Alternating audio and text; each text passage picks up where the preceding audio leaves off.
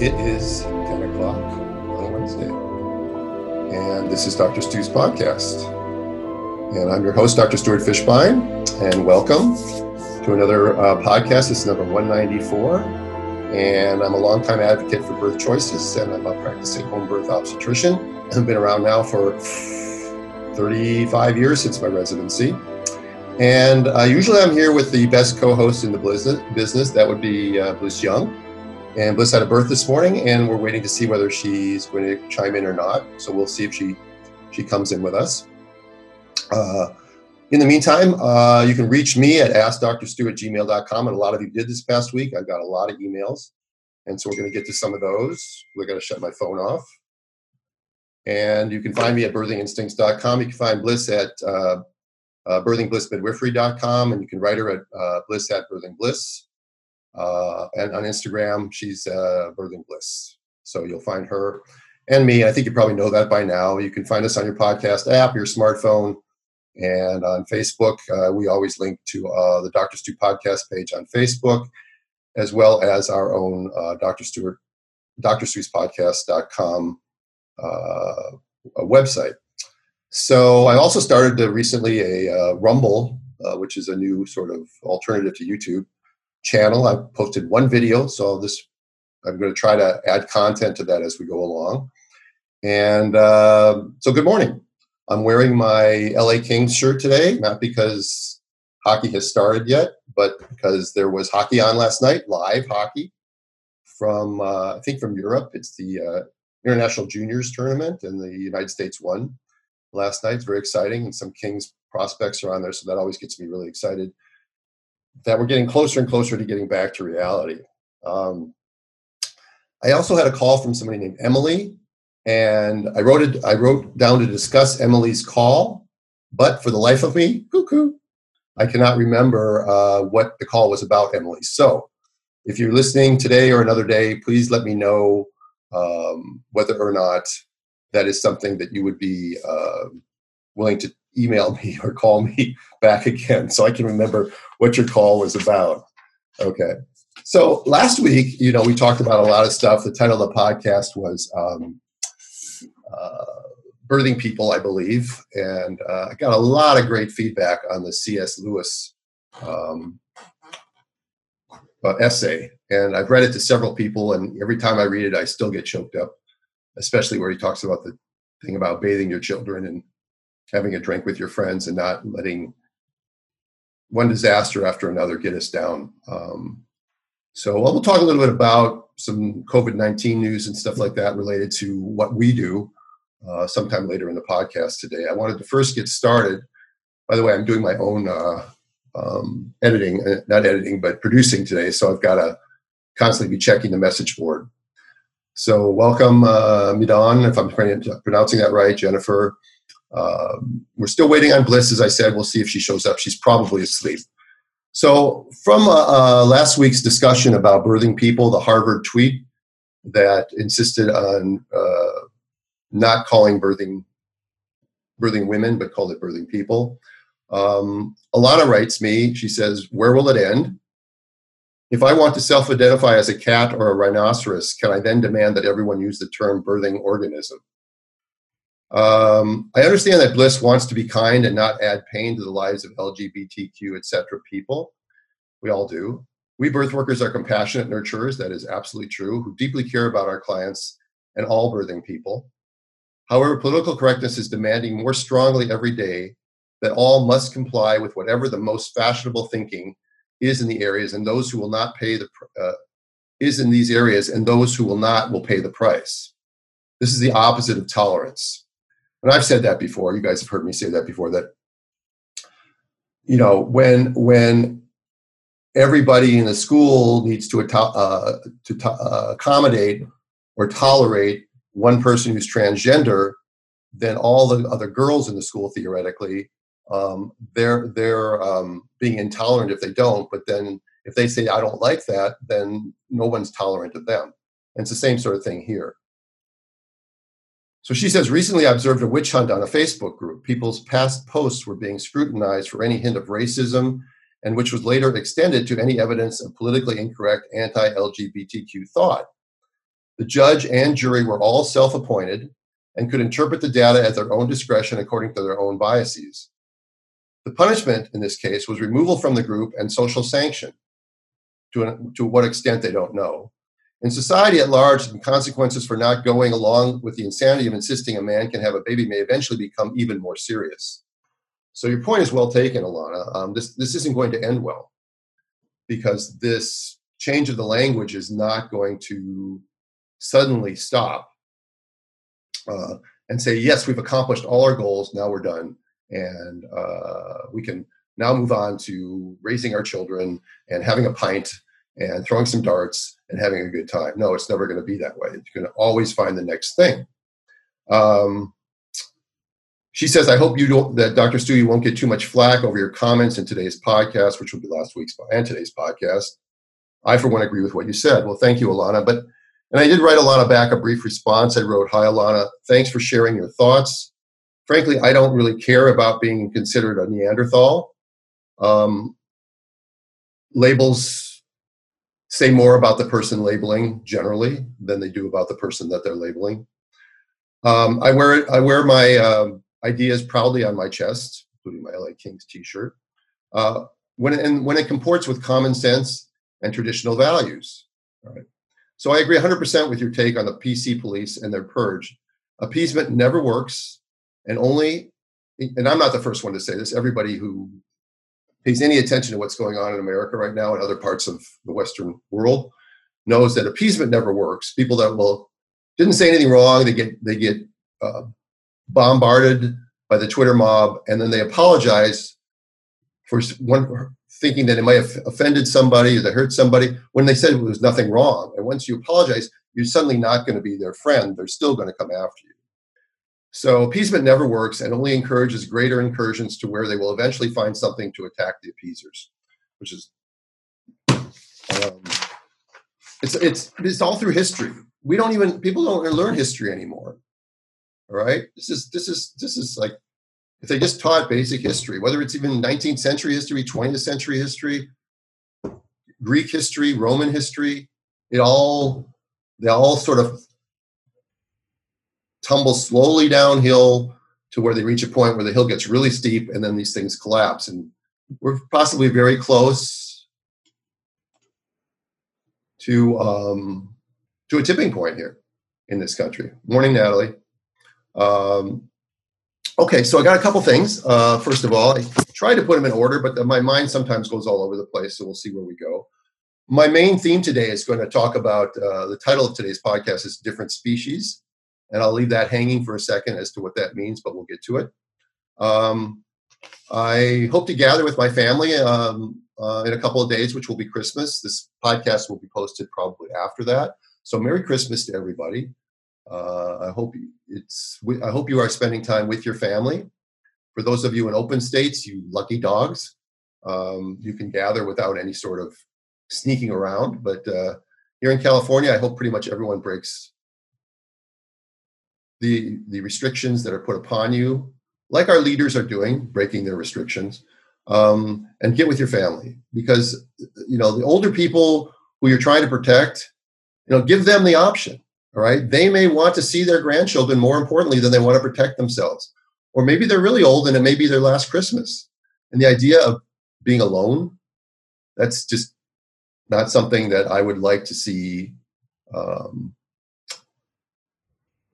would like to see be their last Christmas. It's just not right. So my family and I, we all took our COVID testing, and I got a negative COVID test, which is good, I guess, but I was sort of hoping that at some point I would be positive. Not because I'm a glutton for punishment, but because I trust my immune system. My immune system I got a pretty healthy gene pool from my parents, and I feel like my immune system is pretty strong. I mean, every year or so, every other year, I might get the flu for a couple of days, but I rarely have missed work in the 35 years that I've been in office. And when I was a resident, I remember working one time covering UCLA. I was an intern. We rotated through UCLA, and I had a fever of 102, 103, and I was on the ward, on the OB ward. The nurses put me in a room. They brought me pyretic drugs. They brought me fluids. They kept me in bed. They took really good care of me. And only when I needed to come to catch a baby or do something that I needed to do, they came and got me and took me out. They took really good care of me. But that's the only time in my entire residency that I remember being sick. And I don't remember missing school for being sick very often. So, I'm lucky. Anyway, I tested negative, so I get to see my family, and I'm very excited about that. Okay, so then I got a letter from my friend Jamie in Hawaii, and it's a letter that has to do with mask wearing, and I think most of you at this point know how I feel about that. I go hiking. Last weekend, I went hiking 3 days in a row in the same trail system. And in Calabasas, California, trail was like a road. It was really wide. And 85, 90% of people on the trail, many people running, many people on their mountain bikes, all wearing masks. Very few were not wearing masks. And it blows my mind. Blows my mind. There's no data to support wearing a mask. You are not being kind to somebody wearing a mask. You are virtue signaling that you are in fear, or that it's people who are sick should decide whether they want to wear a mask or not. And this is what Jamie writes about. So she says, "Hey there, Stu. Of course, I always love to chime in while walking my dog and listening to your podcast in the morning." And Jamie's on Oahu, I think, in Hawaii. So probably nice to take a walk there. "I had a very interesting conversation with one of my clients last night. She traveled to California, oh poor thing, for Thanksgiving and contracted the coronavirus from a relative.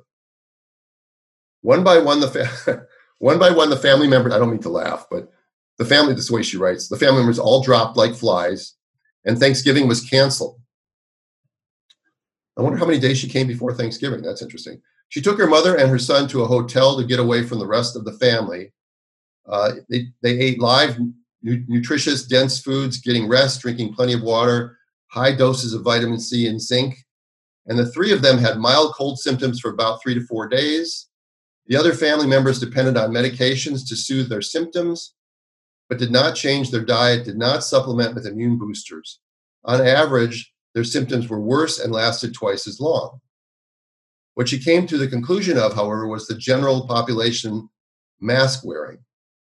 She would need to go over to the laundry room, the ice chest, or drive up to do contactless pickup from Whole Foods, Target, or wherever else for the next couple of weeks.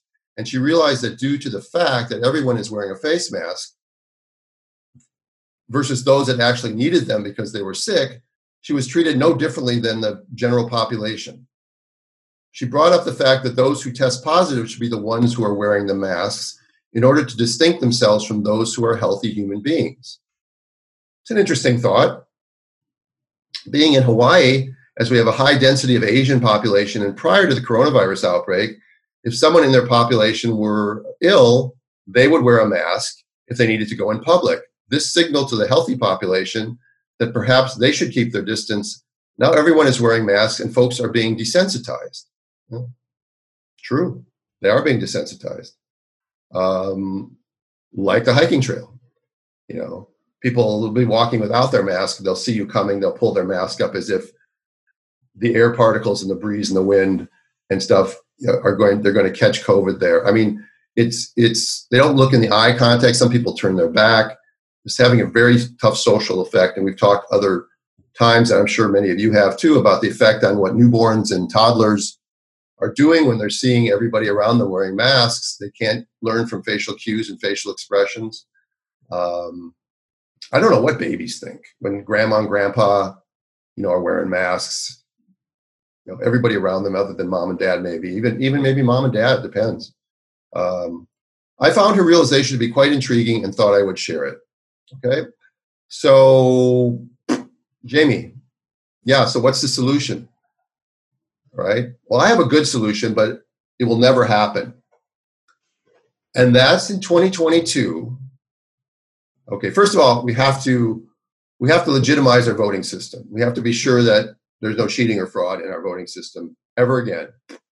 It's got to be one person, one vote. The only reason to put in laws like no voter ID, and no signature verification. Hang on, I gotta let somebody in. No voter ID, no signature verification. The only reason to do that, mass mail-in voting to people who don't request it, votes going to people who've already moved, votes going to people who have died.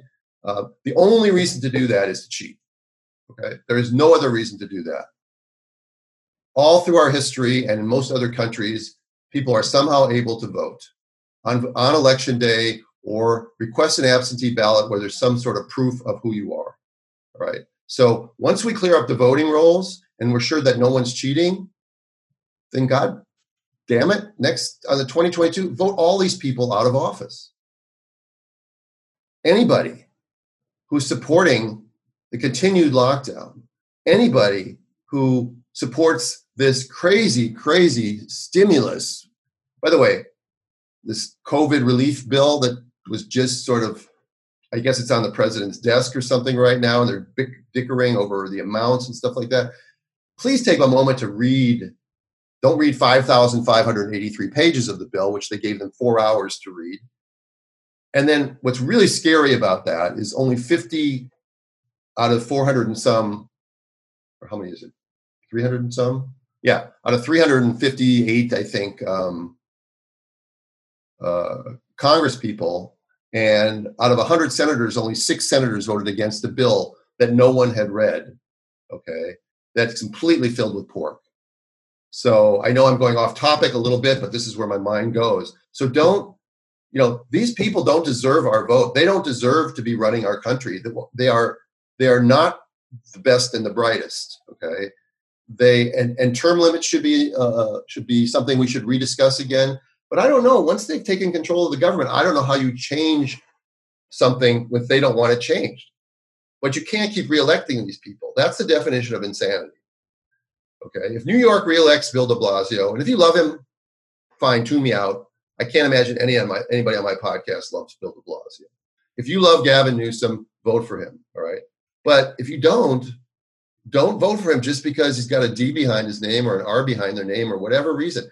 Vote them out of office. Call them. Tell them that you were angry and you're not going to take it anymore, because they don't have your best interest at heart. And it was really, really, really clear by the stimulus bill that just came out, where they're giving, tens of millions of dollars to Pakistan for gender studies, or for Jordan to build a border wall. Well, they want to tear down our own border wall, and they're giving $600 to every American, I guess, above 18, or I don't exactly know how it works. So people have been out of work for months. There's like 100 million people out of work in the United States, and we're giving $600. So by the way, somebody else did the math, and they multiplied $600 by 300 million people, and it came out to be like $200 billion. And the relief bill is for $900 billion. So just take a moment and ask yourself, well, where did the other $700 billion go? And then you go and look at where it went. And if you're not furious, this is a COVID relief bill. And they've got everything in there, from the Kennedy Center again to every little piece of pork or, special interest has got their pound of flesh to do this or do that. We're going to study fish hatcheries in the Gulf of Mexico. What does that have to do with coronavirus relief? Nothing. But the fish hatcheries, that'll be good. So anyway, okay, I ranted on that. I got a little bit more rant on that. I might as well get to it real quick, so we're out of it. My friend Jennifer Margulis, who's a co-author of the book, The Vaccine-Friendly Plan, with Paul Thomas, who we did discuss last week and what he's going through with the medical board from Oregon. He did, by the way, Paul Thomas, I saw after our podcast, he did an interview on Del Bigtree's thehighwire.com. So I also got to do an interview with Del about a month ago, and that's on his website. So you can go to highwire.com and find the interview with Paul Thomas and find out a little bit more about why they're picking on him. And when you only hear one side of the story, you don't know the story.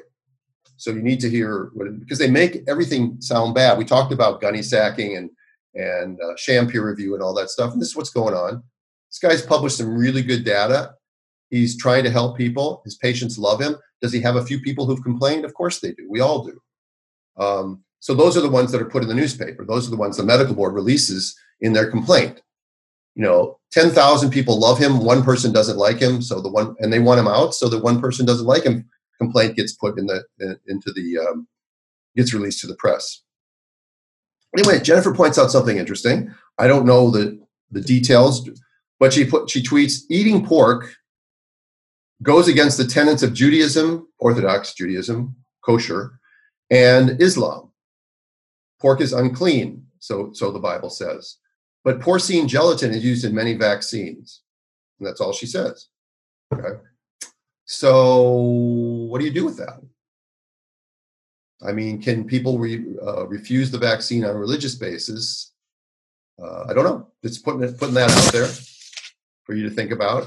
And then this group, the American Association of Physicians and Surgeons, don't you like our high-tech visuals on Dr. Stu's podcast?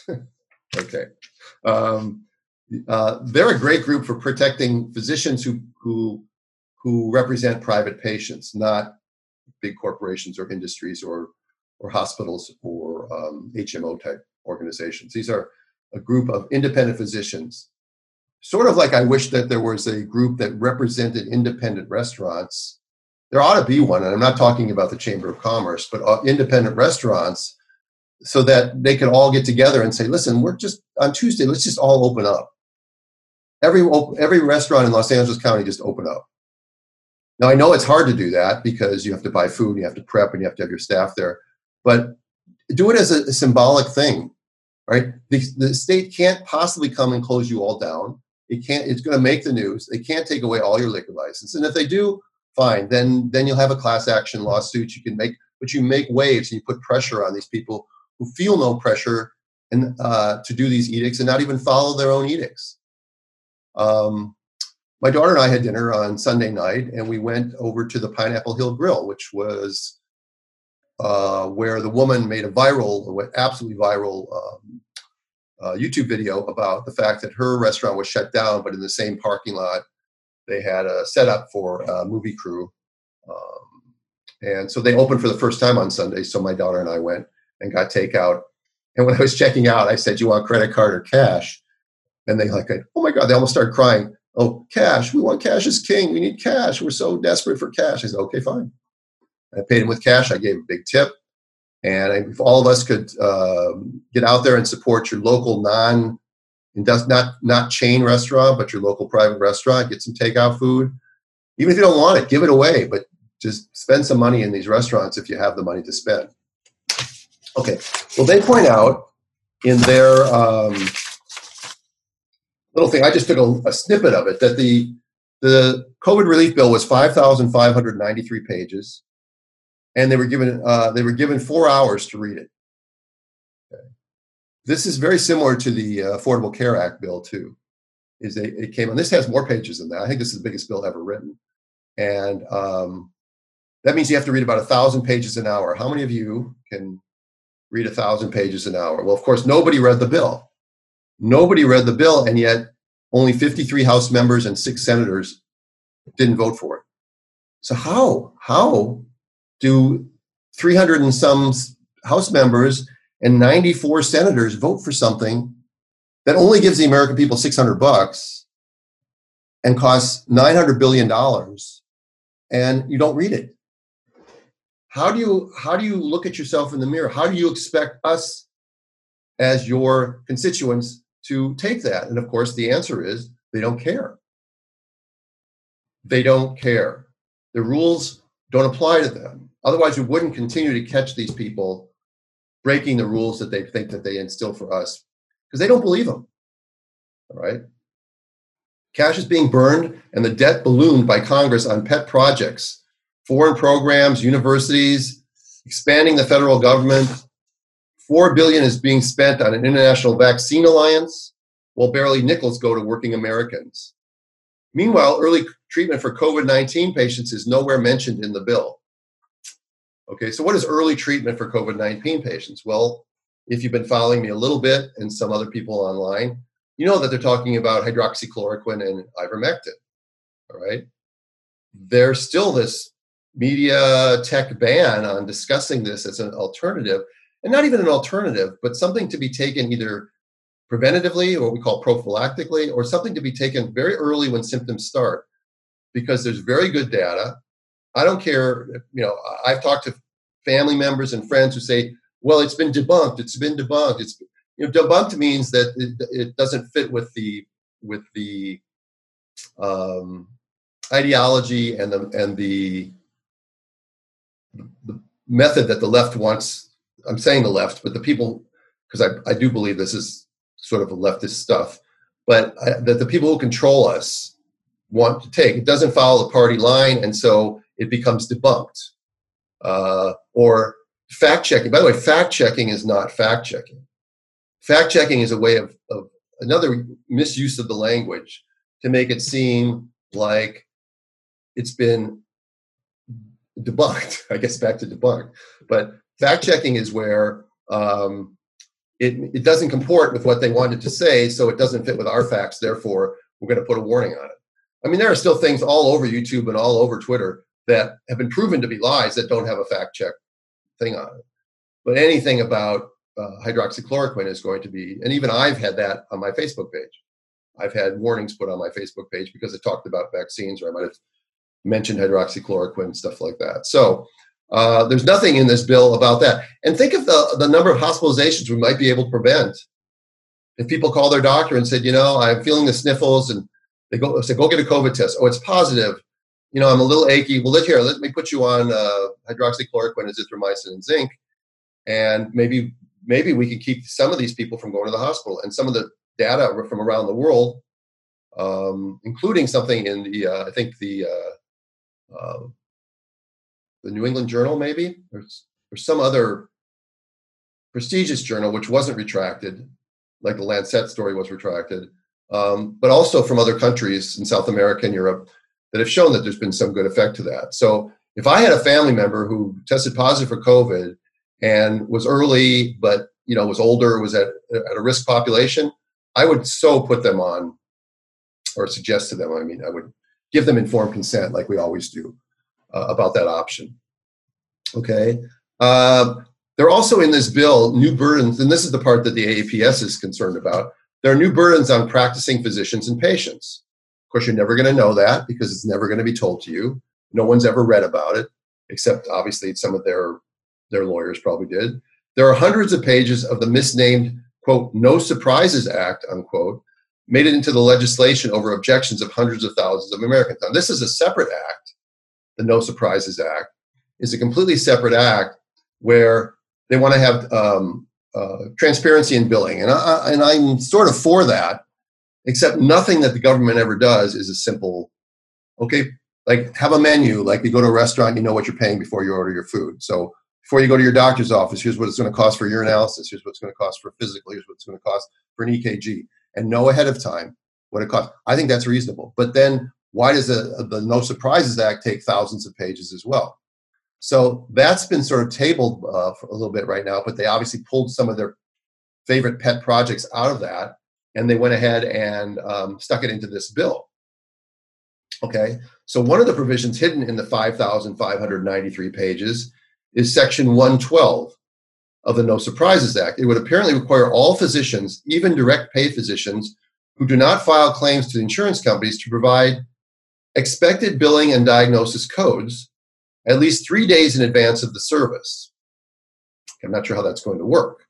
So a woman calls up to make an annual checkup with you, and she calls and she wants to come in tomorrow. Well, you can't come in tomorrow because I have to give you this coded information, which we don't use and you won't use anyway, and then we have to wait 3 days. I mean, I know that they're thinking about some specific thing where people are getting misled, but again, this is all stage one thinking. They're not thinking, well, what will this do in other situations? This simply adds more red tape that will increase costs, especially for physicians and patients who are working together outside of the insurance company control, like a lot of us do in the home birthing world. As we explained in an alert letter last week from the No Surprises Act, the legislation will prohibit balanced billing by non-contracted physicians in all emergencies. So say someone has some crappy HMO insurance or something, and you don't take insurance, and they show up in the ER or in your office, and you have to do an emergency something to them, and your fee is $500 for that.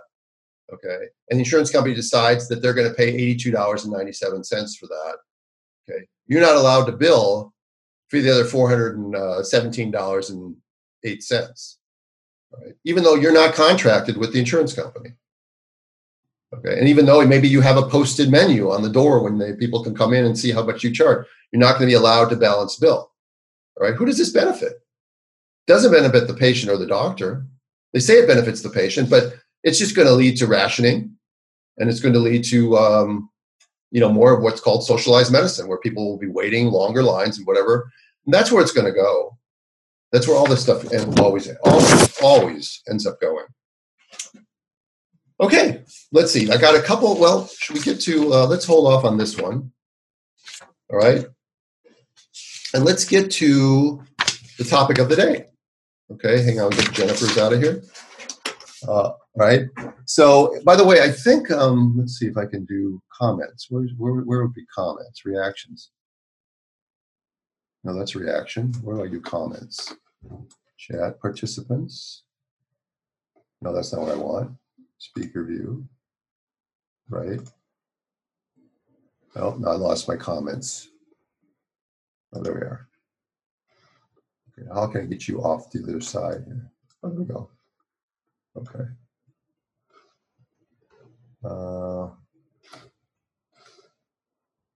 Sorry about this, people.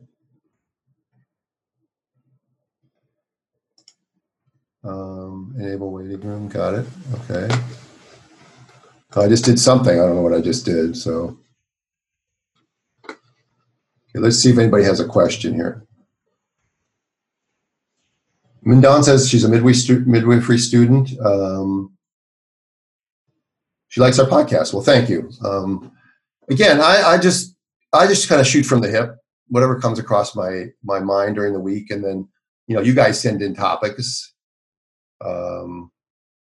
And I agree that the LADA is going to be an interesting situation in Los Angeles.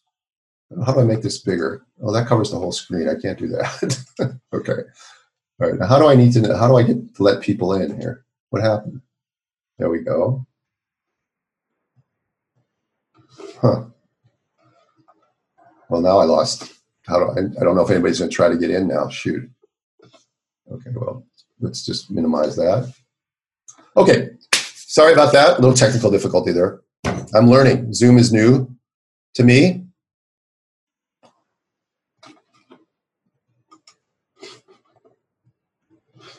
Oh, wait a sec. Did I mute myself?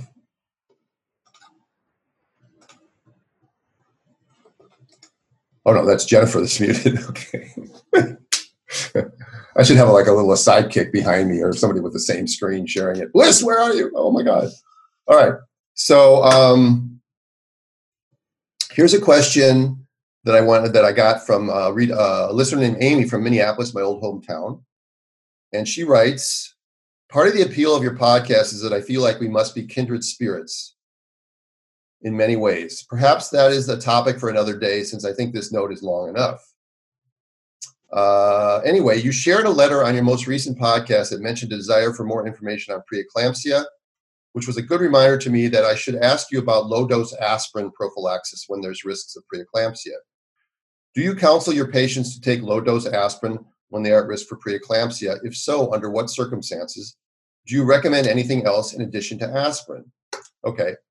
Well, briefly, aspirin is kind of one of those things where the risk-benefit ratio leans heavily toward the benefit and almost no risk. So I think that, I know if anybody else is trying to enter. I think that, if you've developed preeclampsia, taking a baby aspirin probably has no harm whatsoever. And we do suggest it to a lot of our clients. Some of them take it, some of them don't. Because I can't really give them detailed data on how effective it is, but there is data out there that says it lowers the risk. And since there's very little risk to taking and we're talking about one baby aspirin a day, not baby Tylenol, not baby Advil, it has to be baby aspirin. So yes, I would probably recommend that women who've had preeclampsia before take a baby aspirin. Fertility issues, we also give it sometimes too. She says, I know you can't make a recommendation specific to me, but I wanted to include a bit about my situation as background. In 2018, I had a postpartum preeclampsia, which was diagnosed 5 days after giving birth to twins at 33 weeks. So 5 days postpartum preeclampsia, very unusual. I had spontaneous labor and was 8 centimeters dilated when I checked in after arrival at the hospital. Fetus 1 was breech, so a C-section was ordered. I had already had one previous vaginal birth. She's a multip. Okay, this is going to get to me where I want to go with this. But today I am 21 weeks pregnant with a singleton. It's her third pregnancy. According to ACOG, I have one high risk factor for preeclampsia, which is her previous history, and one moderate risk factor for that I turned 35 in November. Okay. So Amy, I'm laughing because 35, and I wrote you this back, 35 is not a risk factor. It's everybody, let's get rid of that. Okay. Let's get rid of that 35 thing. It's gotta go. Gotta go, gotta go, gotta go. It has no bearing even on genetics these days because genetic testing is so easy. All right. But 35 is an arbitrary number picked long ago when it had to do with risks of miscarriage and amniocentesis. It has nothing to do with today. People say that to you. If a doctor says that to you, it tells me that the doctor is not thinking deeply. It's a doctor who's just regurgitating data without thinking about it. And I'm guilty of that as well. Speaker view. Nope, that's not what I want. Okay. Okay. Okay. She certainly doesn't take any medication. And okay. Here's what I wrote here, and then I want to get into my discussion today because I think how do I exit full screen? There we go.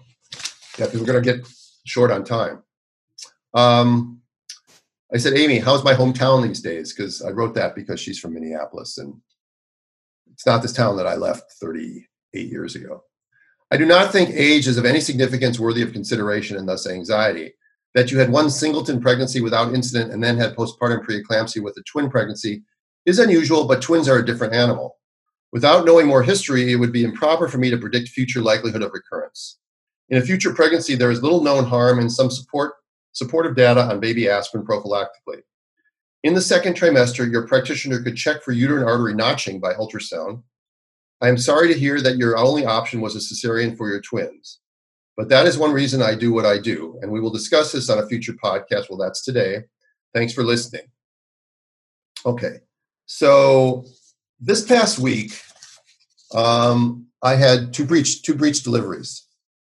All right, the first mama was a Gravida 3 Para 2, and she had a bicornuate uterus, but her first two babies were head down, and she has a history of precipitous labors. Both of her first two labors were under a couple of hours.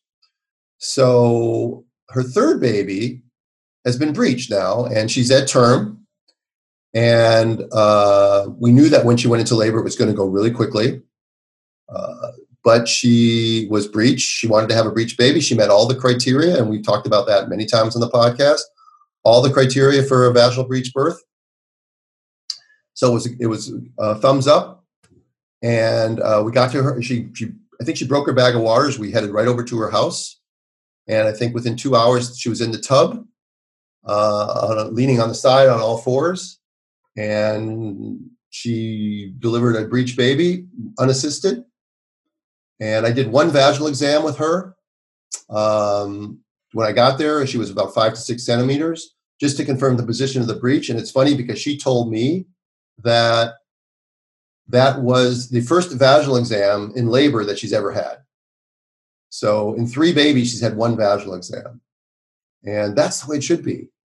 As Bliss said in a podcast a couple of times ago, she said, how many vaginal exams have you done on a tiger at 7 centimeters?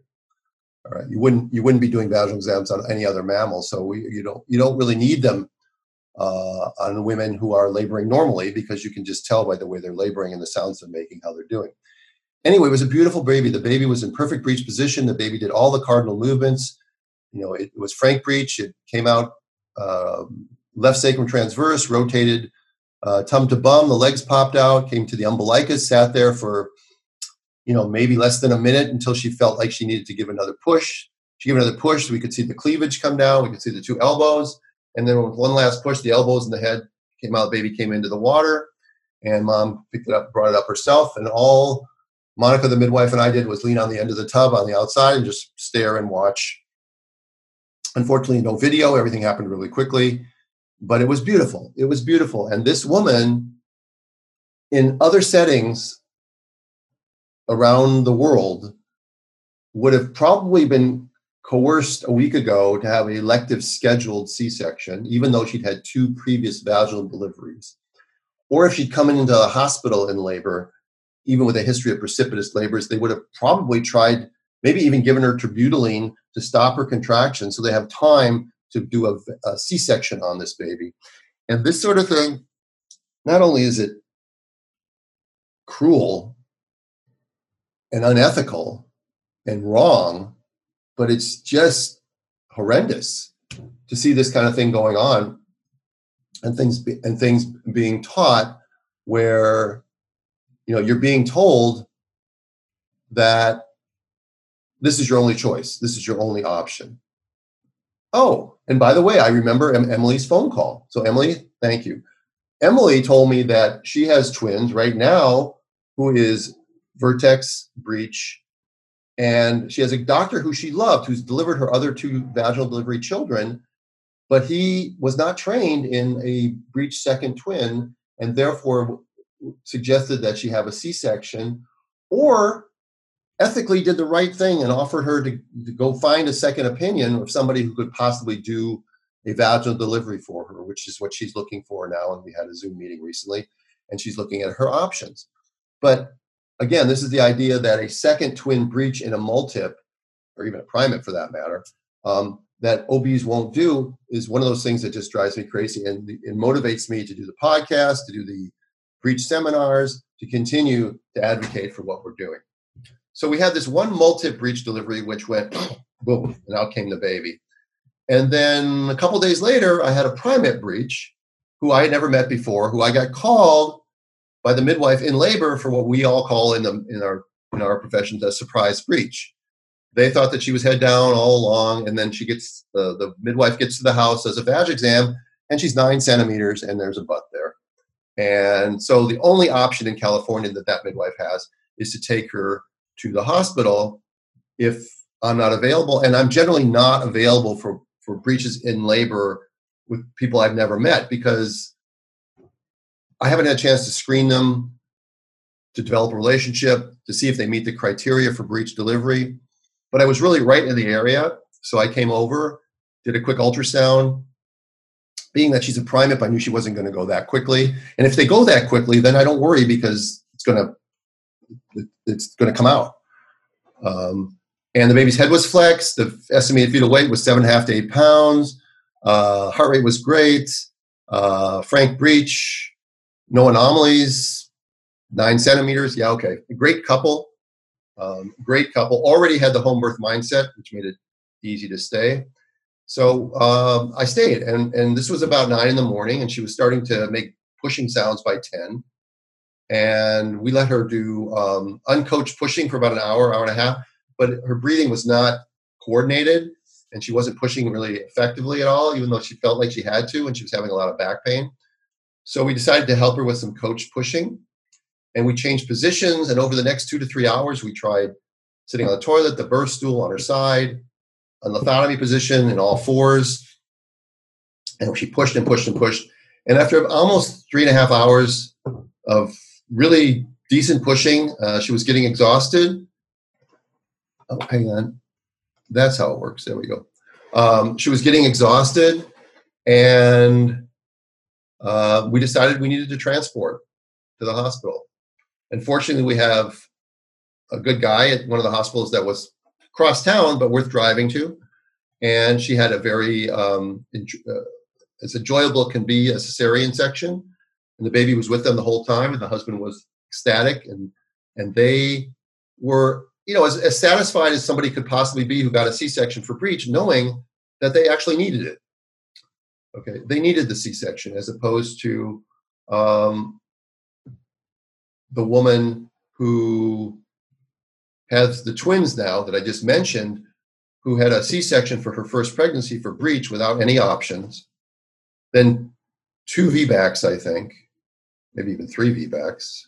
Yeah, 3 VBACs, and now is pregnant with twins, and the doctor doesn't know how to, is concerned about the baby B being breached. So we have 2 things going on here. I'm not going to spend a lot of time about the lack of training because we've already talked about that. What I want to talk about is really the difference between primiparas and multiparas. And they really are different species. There's no question in my mind, statistically, knowledge, how they labor, the ease for us as a practitioner, generally the ease for the mother, they really are different. And by different species, I mean, it's just a way of saying it so I can make it clear that there's 2 categories. And for instance, on statistics, you look at the success rate of multips in a home birthing world, head down multips, 99% success rate. Home birth primips, about an 80% home success rate, and maybe a 90% overall success rate, because about the 20% that end up getting transported, at least half of them are going to be able to deliver vaginally because they're head down and they can get an epidural and Pitocin and vacuum or whatever they need. So the success rate's still over 90%, but you're talking about a 99% success rate at home versus an 80% success rate at home. And that's, or maybe a little bit higher. And then with breech, it's really similar. With my multip breeches so far in my home world, 100% success rate. With my primip breeches, an 80% success rate. All right. And of the 20% that get sent to the hospital, all of them get C-sections now. So the C-section rate for primip breeches is 20%. The C-section rate for multip breeches is 0 in my practice so far. Okay, let's talk about twins. The success rate for a multip with twins, no matter what position baby A or B are in, as long as baby A is what I call a stable longitudinal lie, and they meet the other criteria about growth and about making it to 35 and a half, 36 weeks, that sort of thing, but I'm not talking about that. Success rate is 98+% because I've had 1 multip twin mom out of 48 or 49 multip twins that ended up getting stuck at 7 centimeters with breech twins. Other than that, I've had 100% success rate, whereas with primip twins, I've only had a 64% success rate at home. That's still 2 out of 3. And of those 64, if they all went to the hospital, they probably 80 to 90% of them would have had a cesarean section anyway. So we're doing good work. But you look at how multips and primips labor differently. They have different life experiences. And as a practitioner, anybody who's a practitioner listening knows the difference. When you get a multip client, you're like, yeah, right. Because you know it's going to be generally a much easier case. My problem lies with this, right? In the medical world, I don't believe that they look at them differently. I don't believe that somebody who's had 1 previous cesarean section or somebody who's having their first baby is, I believe that they're looked at the same as a woman having her 3rd or 4th baby. And if that woman has a breech baby, and even though it's her 4th baby, they don't care. They don't think it's any different than a primip with a breech baby or twins or anything. They treat them essentially the same. They want them to do we know their labor is going to be faster. Why do they need an IV? Okay. Why do they, why do we do all the same algorithms that we use for primips do we use on breeches? And maybe I'm missing something. Thought about this all week, and I really can't figure it out. But they are different species. And to do interventions on multips, or to take a woman who's had 2 previous vaginal deliveries, and now her 3rd baby is breech, and tell her her only option is cesarean section, when in skilled hands, her success rate for that breech delivery is close to 100. Well, in my practice, it won't always be that way, but right now it's 100%. and you're telling her she needs a C-section? This is crazy. This is crazy. But why should we expect anything different right now? The inmates are running the asylum. We saw it in Congress. We talked about the bill. We see it in our communities. Who's locking down everybody, and then they're going out to dinner and going to their vacation homes. That's another thing too. Dr. Birx, who works with Dr. Fauci, she was busted over Thanksgiving with, a dozen or more people from 2 different family members and 3 generations at her vacation home in Delaware. And I heard somebody mocking it. I can't remember who was mocking the idea that, why is it always people with vacation homes that are telling people who can barely pay their rent how to live? It's sort of an interesting thing, because every one of these people that gets busted pretty much has a vacation home. Governor Whitmer, Governor Newsom, mayor here, mayor there, and the mayor of Chicago, the mayor of Denver. They all have vacation homes. So we are being led down a path. The problems in my profession are not because 1 or 2% of people are choosing to birth at home, or because a small percentage are declining hepatitis vaccine, or declining DTaP or flu shot in pregnancy, or declining to have diabetes screening, or declining whatever they're declining, or wanting to go past 41 weeks even though they're a Kaiser patient. These are not the problems. These are not the things that are causing the problem. The problems come from the cascade of interventions and the obtuseness of doing things the same way all the time, and not looking at why they do them that way. I talked earlier in the podcast about age 35. All right. Why do doctors still tell women that that's a risk factor? And why? And when you tell someone it's a risk factor, you are creating anxiety, and therefore you're creating risk.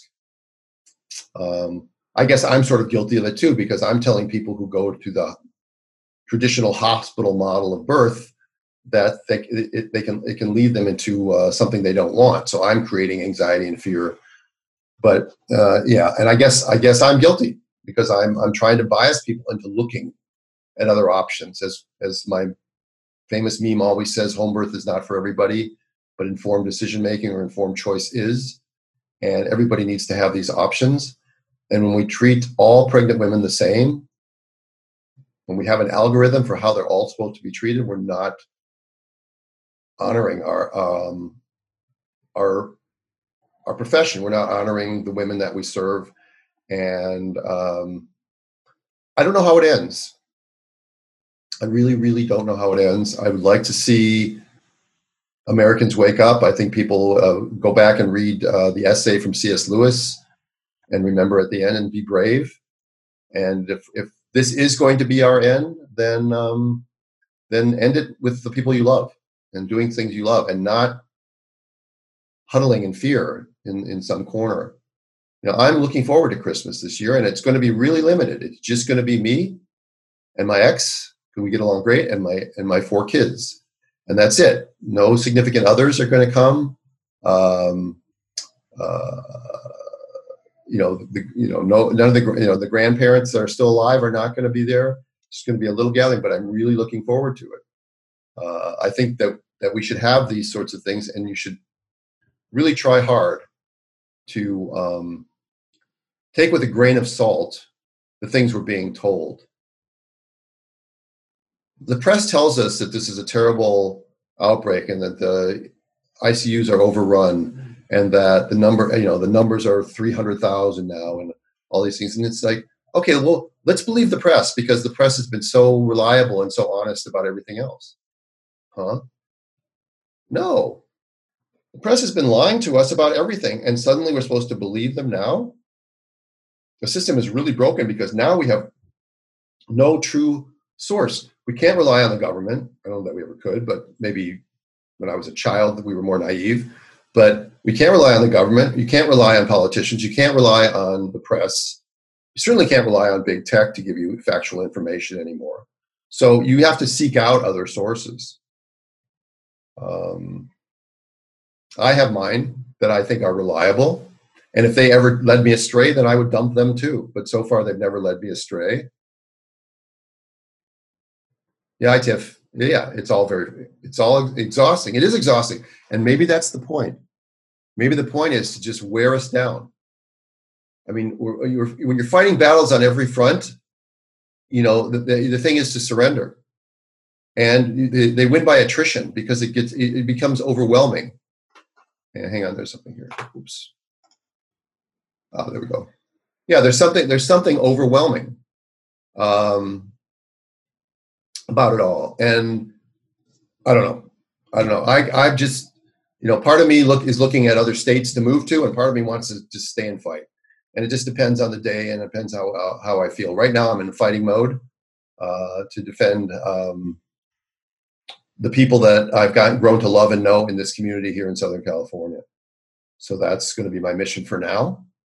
I hope everyone got out to see the what do you call it? The conjunction. It was on the 21st was where they were the closest, and I was out with my binoculars, and I think there's either I have Brownian motion or whatever, because they look like little sperms swimming around the two planets, but you could see them really clearly. And it's going to be around for a while now, as long as you don't have a cloudy day, as they start to get a little bit further apart.